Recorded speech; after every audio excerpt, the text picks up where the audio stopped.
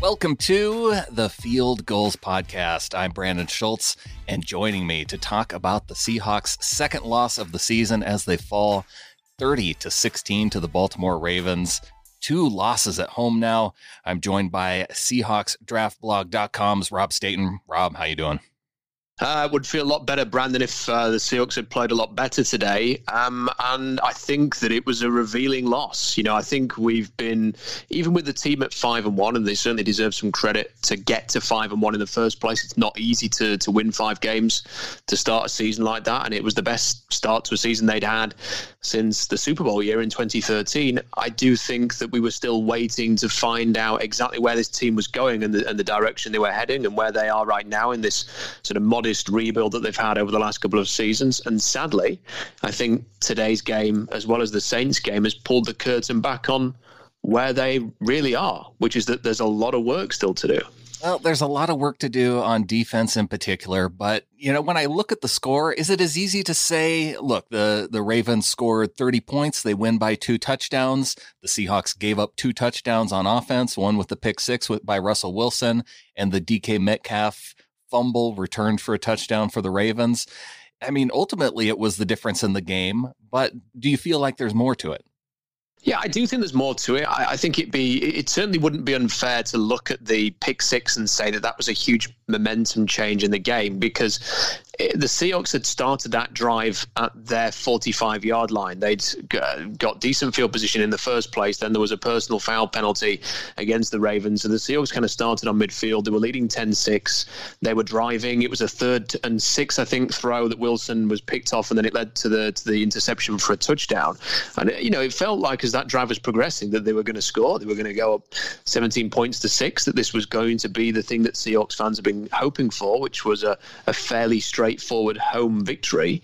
And they looked like a team that was 5-1 at that time, right up until the point of the pick 6. Yeah. But what I would say about that is that off the back of that, Russell Wilson then led, I think it was something like a 79-yard drive or something like that. Maybe not 79, maybe sort of a 60, 70-yard drive to get them into field goal range. And they kicked a field goal, and at halftime it was 13-all. And the Seahawks started with possession at the start of the second half. So any kind of momentum swing was kind of snatched back with a subsequent drive, and then they started level after halftime. And it was that second half performance that really bothered me, because it just felt like the Ravens imposed their will on the Seahawks, which is what the Saints did.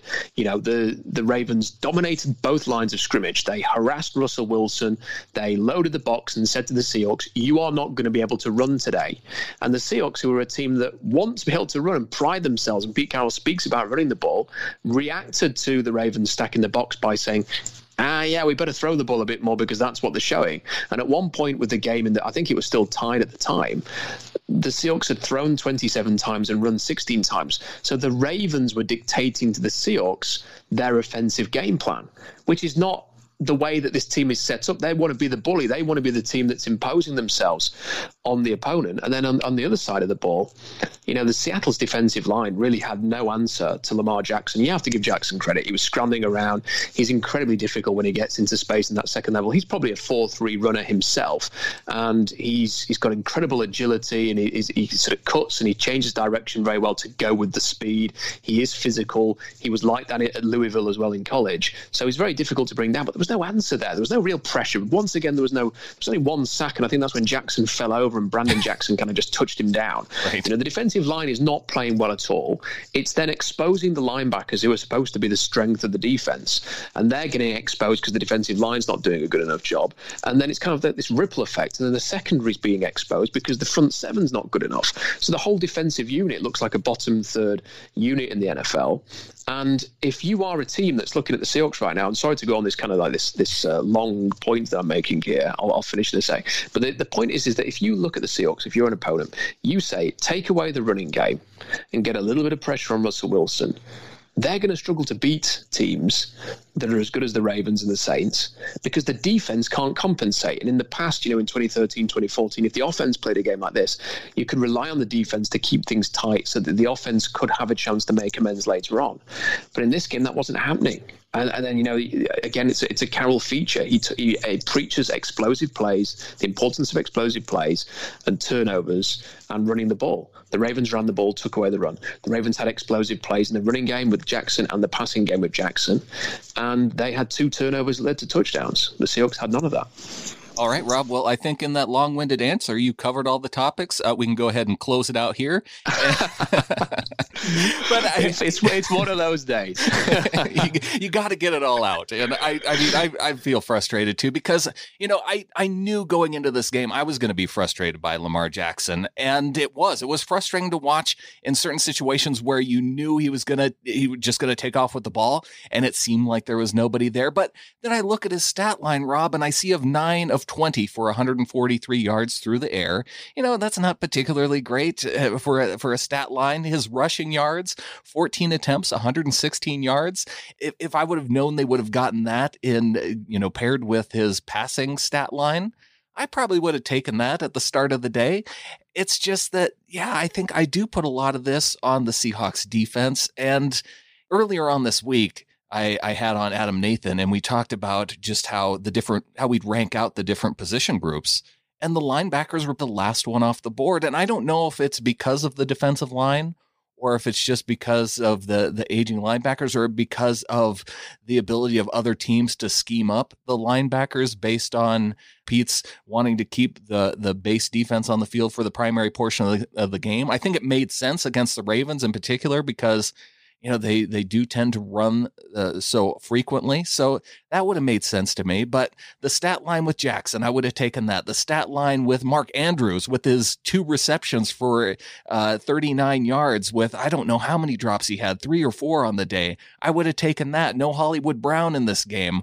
Holy smokes. It was all set up for the Seahawks to be in position to have this game work out so well. They get the early touchdown and they're up 10-6. And it just all shifted on that pick 6.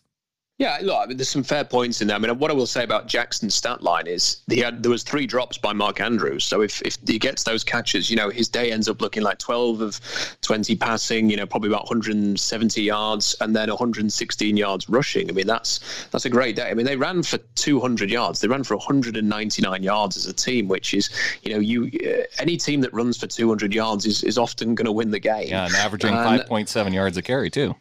Yeah, and I just think there are definitely issues with the defense. The defensive line has regressed. They've lost. Frank Clark had flaws, but Frank Clark got to the quarterback. And you can rely on him to do that. And I don't think they've got anybody at the moment they can rely on to get to the quarterback. That's just not happening. That's not, Jadeveon Clowney, teams are zoning in on him. He's been double teamed. People are saying he's the key. You're going to take him away. And he's never been, a sort of that speed rusher that Frank could be, that explosive edge rusher that could still make those plays happen. When you look inside, this is Jaron Reed's first game, so we're going to have to give him a bit of a chance to get back, but there's just not enough there. And I think it's an interesting question with the linebackers because I don't know whether it is the defensive line that is completely to blame for this or not. Bobby Wagner's had 2 great years when he had Jaron Reed with his 10.5 sacks last year, playing really well in the middle. And the year before when Sheldon Richardson was there, Bobby Wagner's had great years. When the defensive line is poor like it is this year, Bobby Wagner just doesn't look anywhere near the same. It's very hard to watch Bobby Wagner. I know it's kind of, people are very wary of criticizing Bobby because he is such a legendary player and he's just been paid. But when you're actually watching him out there at the moment, it's hard to sort of see him and then look at the way Luke Kuechly's playing and make the case that he is the number 1 linebacker in the league. He definitely was the last couple of years, but right now he's not playing that way. KJ Wright has sort of fits and starts, and Kendricks is just not having the impact that we all hoped. Now, again, is it the D-line? Is it the linebackers? But I do think there's kind of a ripple effect there. I just don't think the defensive line is good enough. It's not stopping the run. It's not creating pressure. They seem to be so focused as a game plan on stopping the opponent's running game that it does sort of limit their ability to rush the passer, and yet they're not stopping the running games. At least they haven't in the last couple of weeks. But I, just sort of to finish this latest rant, I think that the offensive side of things does warrant some blame because, again, all the Ravens did today was stack the box and say, you are not running the ball. Mm-hmm. And the Seahawks' response to that was to go against everything that they set out to be, which is to run the ball and to be balanced. They were lopsided. That was as lopsided an offensive game plan as we've seen since Chicago of week 2 last year, when they were throwing and throwing and throwing. They just practically, they didn't abandon the run, but it was a side issue. They just threw all the time. And that was because the Ravens dictated to the Seahawks that they were going to throw, because they were winning at the line of scrimmage, because they were stacking the box. And the Seahawks did not have an answer. And for me, I'm kind of coming off this game and I'm sort of thinking, right, where are the Seahawks right now? An inconsistent offense with a magical quarterback who is going to win them games this year and will continue to win games, and there'll be exciting wins. They've won 5 games. They will win some more, mainly because of Russell Wilson. And they will be able to run some weeks and they won't be able to run others. But they are completely reliant on this quarterback. And then I look at the weapons that he's actually got. Tyler Lockett's great. DK Metcalf's very inconsistent. Mm-hmm. He has fantastic plays. He has bad plays. He's lost Will Dissly now, so he's lost a huge weapon there. He was kind of taking the production that Doug Baldwin was providing. And then you've got Jaron Brown and you've got David Moore. And I look at that and I think, oh man, they've got to help Russell out more here. There's 8 days to the trade deadline. If they want to improve and they want to take a step forward, they ain't going to be able to trade for anybody on defense right now that's going to improve this unit. There just isn't that guy out there. This needs a quite a significant rebuild, I think, in the offseason. But they can go out and get an offensive weapon to make up for the loss of Dissly. And I think they've got to do that. Rob, I feel like they have what they need on offense. So if they were to add another piece on offense, like O.J. Howard, for instance, we've talked about him. I don't know if that's the piece. I don't know if there's another guy out there who you could add at tight end that would kind of round out the offense. It just doesn't. It seems to me that you would be addressing an area of strength more so than an area of weakness, because I feel like the weakness is on the defensive side of the ball. Although, I could especially point to on offense, because right before the 53-yard field goal, they had it, 4th and 2, those types of, maybe it was 4th and 3, but those types of situations where you're kind of in position to where you could go for it or decide to kick the field goal. We haven't seen Myers make a lot of those kicks this year. And the thing that it tells me is that what I'm seeing now with the inability to kind of run the ball when the Ravens are stacking the box, and also not going for it or even not being able to pick it up when you have a 3rd and 1, 3rd and 2, 4th and 1, there doesn't seem to be a lot of trust with the group up front in those short yardage situations. Yeah, I completely 100% agree with you that the biggest needs are on defense. But unfortunately, I kind of just look at the landscape right now and the names that are being linked. And on defense, you're seeing people like Vic Beasley being touted as a trade. And I'm thinking, is Vic Beasley going to change the fortunes of the Seahawks defense? I have a hard time believing that. Yeah. And then Leonard Williams at the Jets, they're apparently willing to give him away and nobody seems to be that interested. I just don't see him changing anything. And, Jalen Ramsey was, a genuine elite player. If they felt that they needed to go and make a big splash on defense, then that was an option. But clearly they didn't want to go down that road, and he's gone to LA instead. And then I actually look at the offensive names, and I kind of think, well, the Seahawks are who they are this year. They're a team that is dependent on the quarterback and occasionally the running game, but mainly the quarterback. And he's lost one of his best weapons in Will Dissly. So when you see AJ Green being linked and you see OJ Howard and Hooper in Atlanta and 1 or 2 other offensive players that are being linked as possibilities, and there's Tyler Eifert and people like that, I just think, and it doesn't have to be like I'm not saying it has to be a 1st round pick or a 2nd round pick. I kind of feel like they need to go and just do something to say to Wilson, you're the guy this year. Our fate lies with you. If we're going to have a good season, it's kind of up to you, my man. We're going to try and make your life a little bit easier here while we still can do something. Because to me, on a day like this, they were completely dependent on the quarterback. And Lamar Jackson was able to do his thing and Russell wasn't. And I kind of felt sorry for Russell. The running game had been taken away. And his main weapon is Tyler Lockett. And aside from that, he's got a rookie who's inconsistent, and Jaron Brown and David Moore. But you're right, the main issues are on the defense. I mean, this is a flawed team. It's been a flawed team since week 1. It's nowhere near where they want it to be. We will know that this team is where it needs to be and where it wants to be when they are running the ball with greater consistency, and the defense is not in the bottom third. That it's actually a top 15 at least unit who can create pressure, that can take away the running game and can force turnovers. And it's just not doing any of those things. And my fear, Brandon, is that there are going to be at least another game or two like this year. They've still got to play the Niners twice. They've got to play the Rams again. Sure. That there are teams that will look at the Seahawks and say, we can get after them, that we can impose our will on them, that we can be the bully against them. And it's the Seahawks who want to be the bully. And listen, they're 12-8 at home since 2017. I mean, what's happened to CenturyLink Field? Where's that great home field advantage gone? You could put it on the fans and say, where has the home field advantage gone? But in these rainy day games, well, for one, we have a team that is in Seattle and plays in the rain, and for some reason, they're having a hard time playing in the rain because they're giving up plays on special teams. They're giving up big plays on defense. I look back at the Saints game and I look at this game and I can't really say, the defense, they played well enough. But if you give up 2 turnovers for touchdowns, you're going to lose. Going up against the Saints, they give up special teams points. There's no margin for error. And so I can't see pointing the blame at home field advantage for these 2 losses. Yeah, definitely. That wasn't my intention. I mean, I'm not saying it's down to the fans, or the environment or anything like that. I just wonder. We're all so used to the Seahawks being great at home and winning at home, and even when they didn't have teams that are even as good as this one, really, or certainly the previous years, they were always good at home. Now, even during the Super Bowl years, there was always one game, wasn't there? There was usually against Bruce Arians and the Cardinals. Well, you can even wonder if it's a defense versus offense thing, but I think back to the Mike Holmgren years, and that was an offensive football team. The defenses were mediocre, and they always, were consistently, 7-1, 6-2 in those home stretches too. Yeah, and that's all I'm kind of wondering here is that why. I mean, they were 6-2 last year. The year before they were 4-4. Now they're 2-2, and I just kind of wonder, what is it?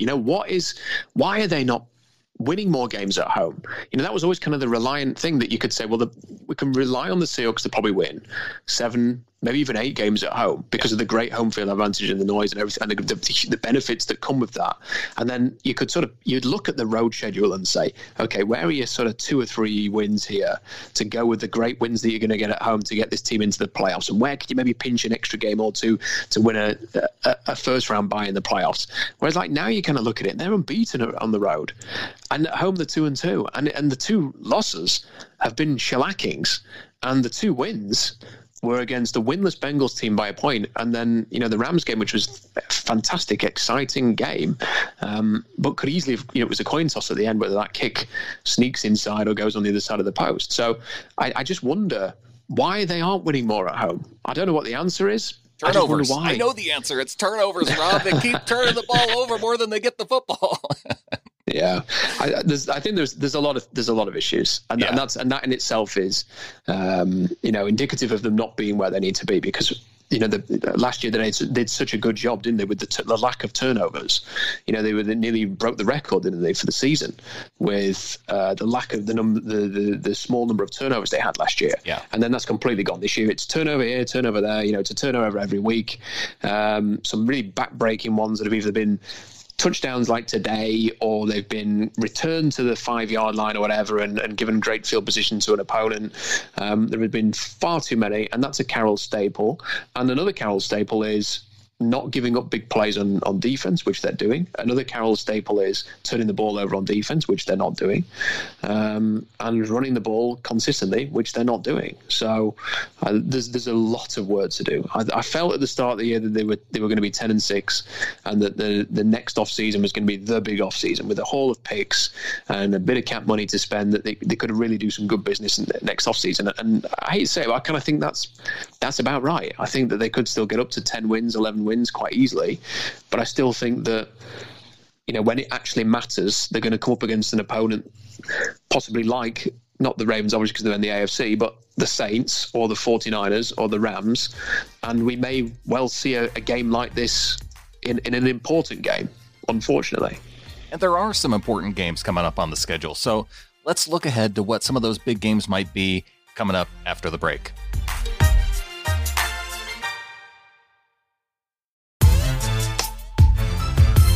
I'm joined by Rob Staten of SeahawksDraftBlog.com, and we're looking ahead to the Seahawks' next few games on the schedule.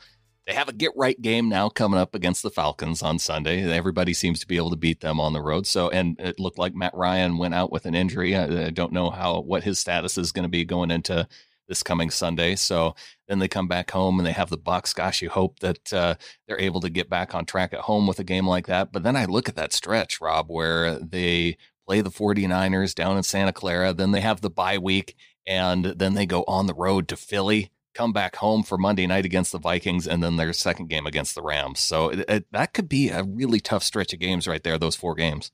Yeah, it really could. And, it could be the complete opposite of what we've seen sometimes in the past when the Seahawks really hit the straps late in the season. That is such a gauntlet of games that, it's why you kind of looked at a game like today and said, okay, the Ravens, they got hammered by Cleveland. They've beaten bad teams. They haven't really, shown against a good team and had a good quality win yet. And, well, they got that today. And the Seahawks have dropped two home games, playing Teddy Bridgewater. Obviously, that looks like I suppose you could refer to that as a better loss than it seemed at the time, given that the Saints have just won and won and won ever since then. They've gathered real momentum, and, Sean Payton's done an amazing job, as has Teddy Bridgewater, because they had no Alvin Kamara as well today, and they beat the Bears. So, they've done tremendously well, but the Seahawks are, they could easily win the next 2, be 7-2, and then you're kind of thinking, there's a lot of losable games there, and there's Carroll's teams, they usually play better in the second half, though. I am kind of feeling, I hope that rings true this year as it has in past years. Well, if we're going to have sort of the positive slant on this, I suppose what you could say is they do play the Niners twice.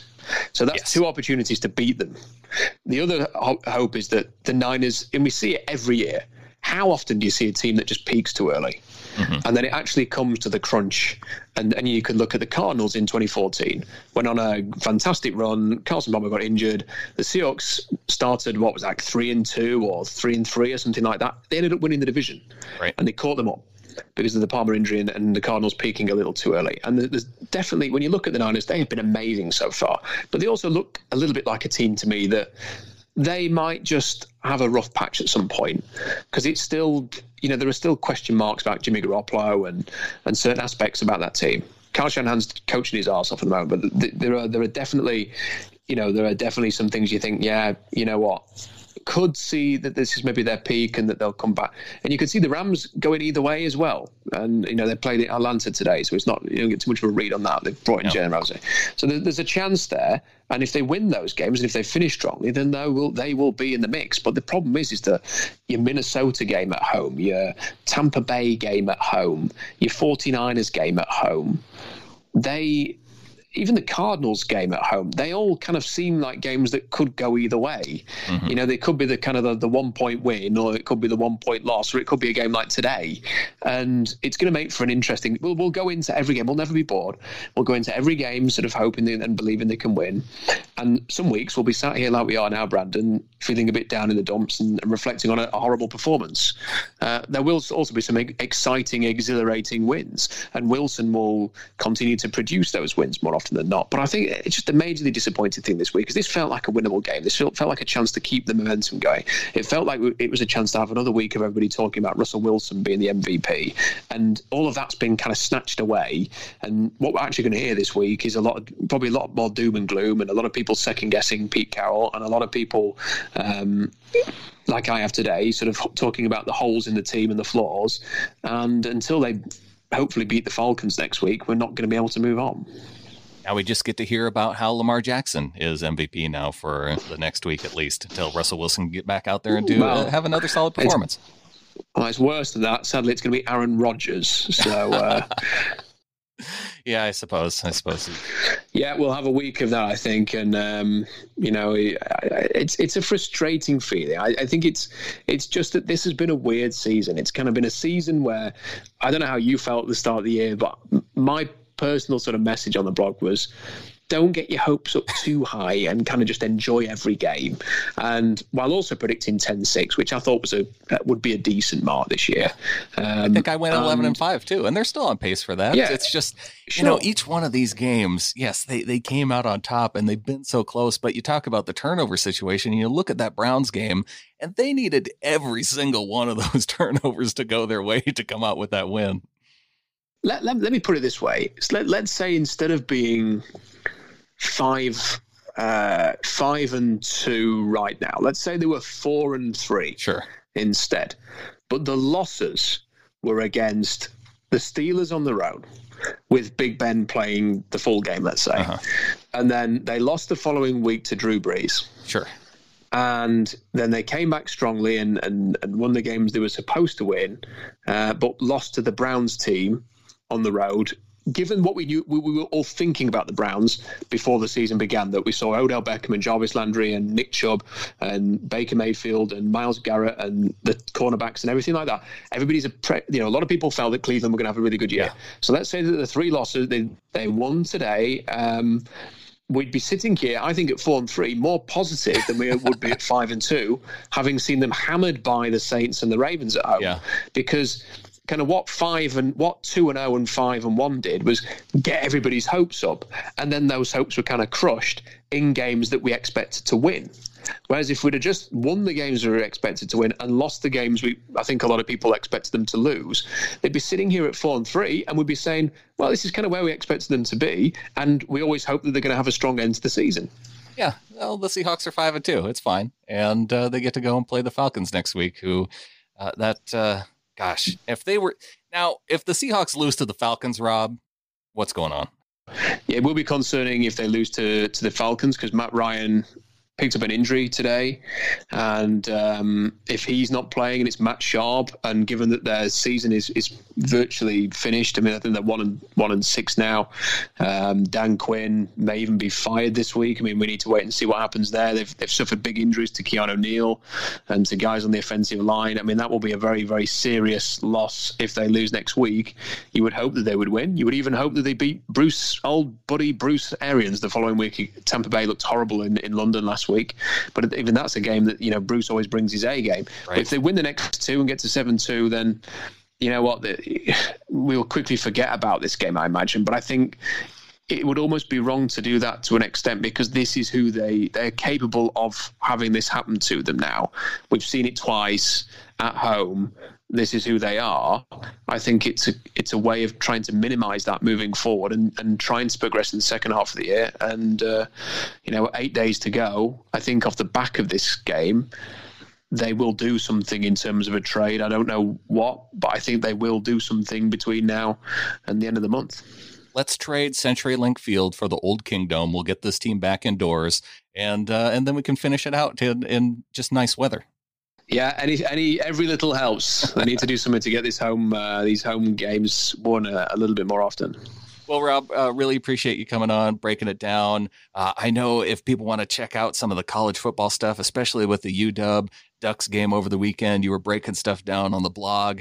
So I know we didn't get to talk much draft stuff, and we didn't get to talk any draft stuff in the show. So if people want to go there, find it, definitely go to SeahawksDraftBlog.com. Anything else coming up that you're writing about? Well, I think that one thing that usually cheers people up after a game like this is a mock draft. So it may be time to rock out a mock draft this week and do an updated top 50 and try and change people's views away from the game onto something else and take the mind off it for a little bit. So we'll do that. Lots of college football, lots of Seahawks talk on the blog as well. Great community there. So come and join in, and we talk about Seahawks every day. Who are you leaning toward for your number one right now, Rob? Number one overall. Do you know why? It's an interesting one because I'm not decided, because Tua Tagovailoa is the guy who most people say number one, but I don't understand why he's become this kind of franchise savior that the Miami Dolphin fans kind of are latching to, and why people have assumed that he will be that. Because I think teams are going to look at him and see left-handed, undersized, a little bit robotic, very talented, very accurate, is doing well, but he gets to play with the most loaded roster in college football at Alabama.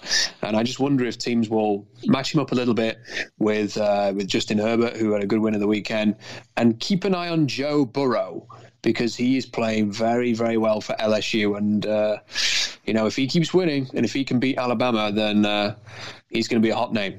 All right. Well, I'm going to be checking it out to see who you have in your top 5 for sure, Rob. Check that out. Follow you on Twitter at Rob Staten. And we'll be looking for you again later this season, Rob. Appreciate you coming on. Thanks, Brandon. Once again, a huge thanks to Rob for coming on the show. And if you haven't yet subscribed to this show, go to sbnation.com/NFL podcasts. If you find value in almost daily Seahawks podcasts and want to help support this effort, you can go to getintheflock.com and we'll give you a shout out on the next episode of the Seahawkers podcast. And be sure to bounce on over to fieldgoals.com. Check out Mookie Alexander's winners and losers from this game. A lot of members of the secondary showing up here, except for Tedrick Thompson, Marquise Blair, Trey Flowers, Shaquille Griffin, all showing up in the plus column. Jadeveon Clowney showing up in the plus column as well. He looked active out there on the field, and that may have been part of the factor of having Jaron Reed back in the lineup. And scrolling down to the losers column, and scrolling. It's pretty in-depth right there. So you want to check that out. Fieldgoals.com, Mookie Alexander's winners and losers. Jackson Bevins also has his cigar thoughts for Game 7, a recap of the 30-16 victory by the Ravens. And if you want to help contribute to the next show coming up, 3 in, 3 out with Clinton Bonner, we will talk about 3 ins and 3 outs from this game against the Ravens. Follow him on Twitter at Clinton Bon. Use the hashtag 3i30 and tune in to see if your contributions make it into the final show. Stay tuned. Lots more to talk about in this week coming up. And we'll get on out of here. Go Hawks.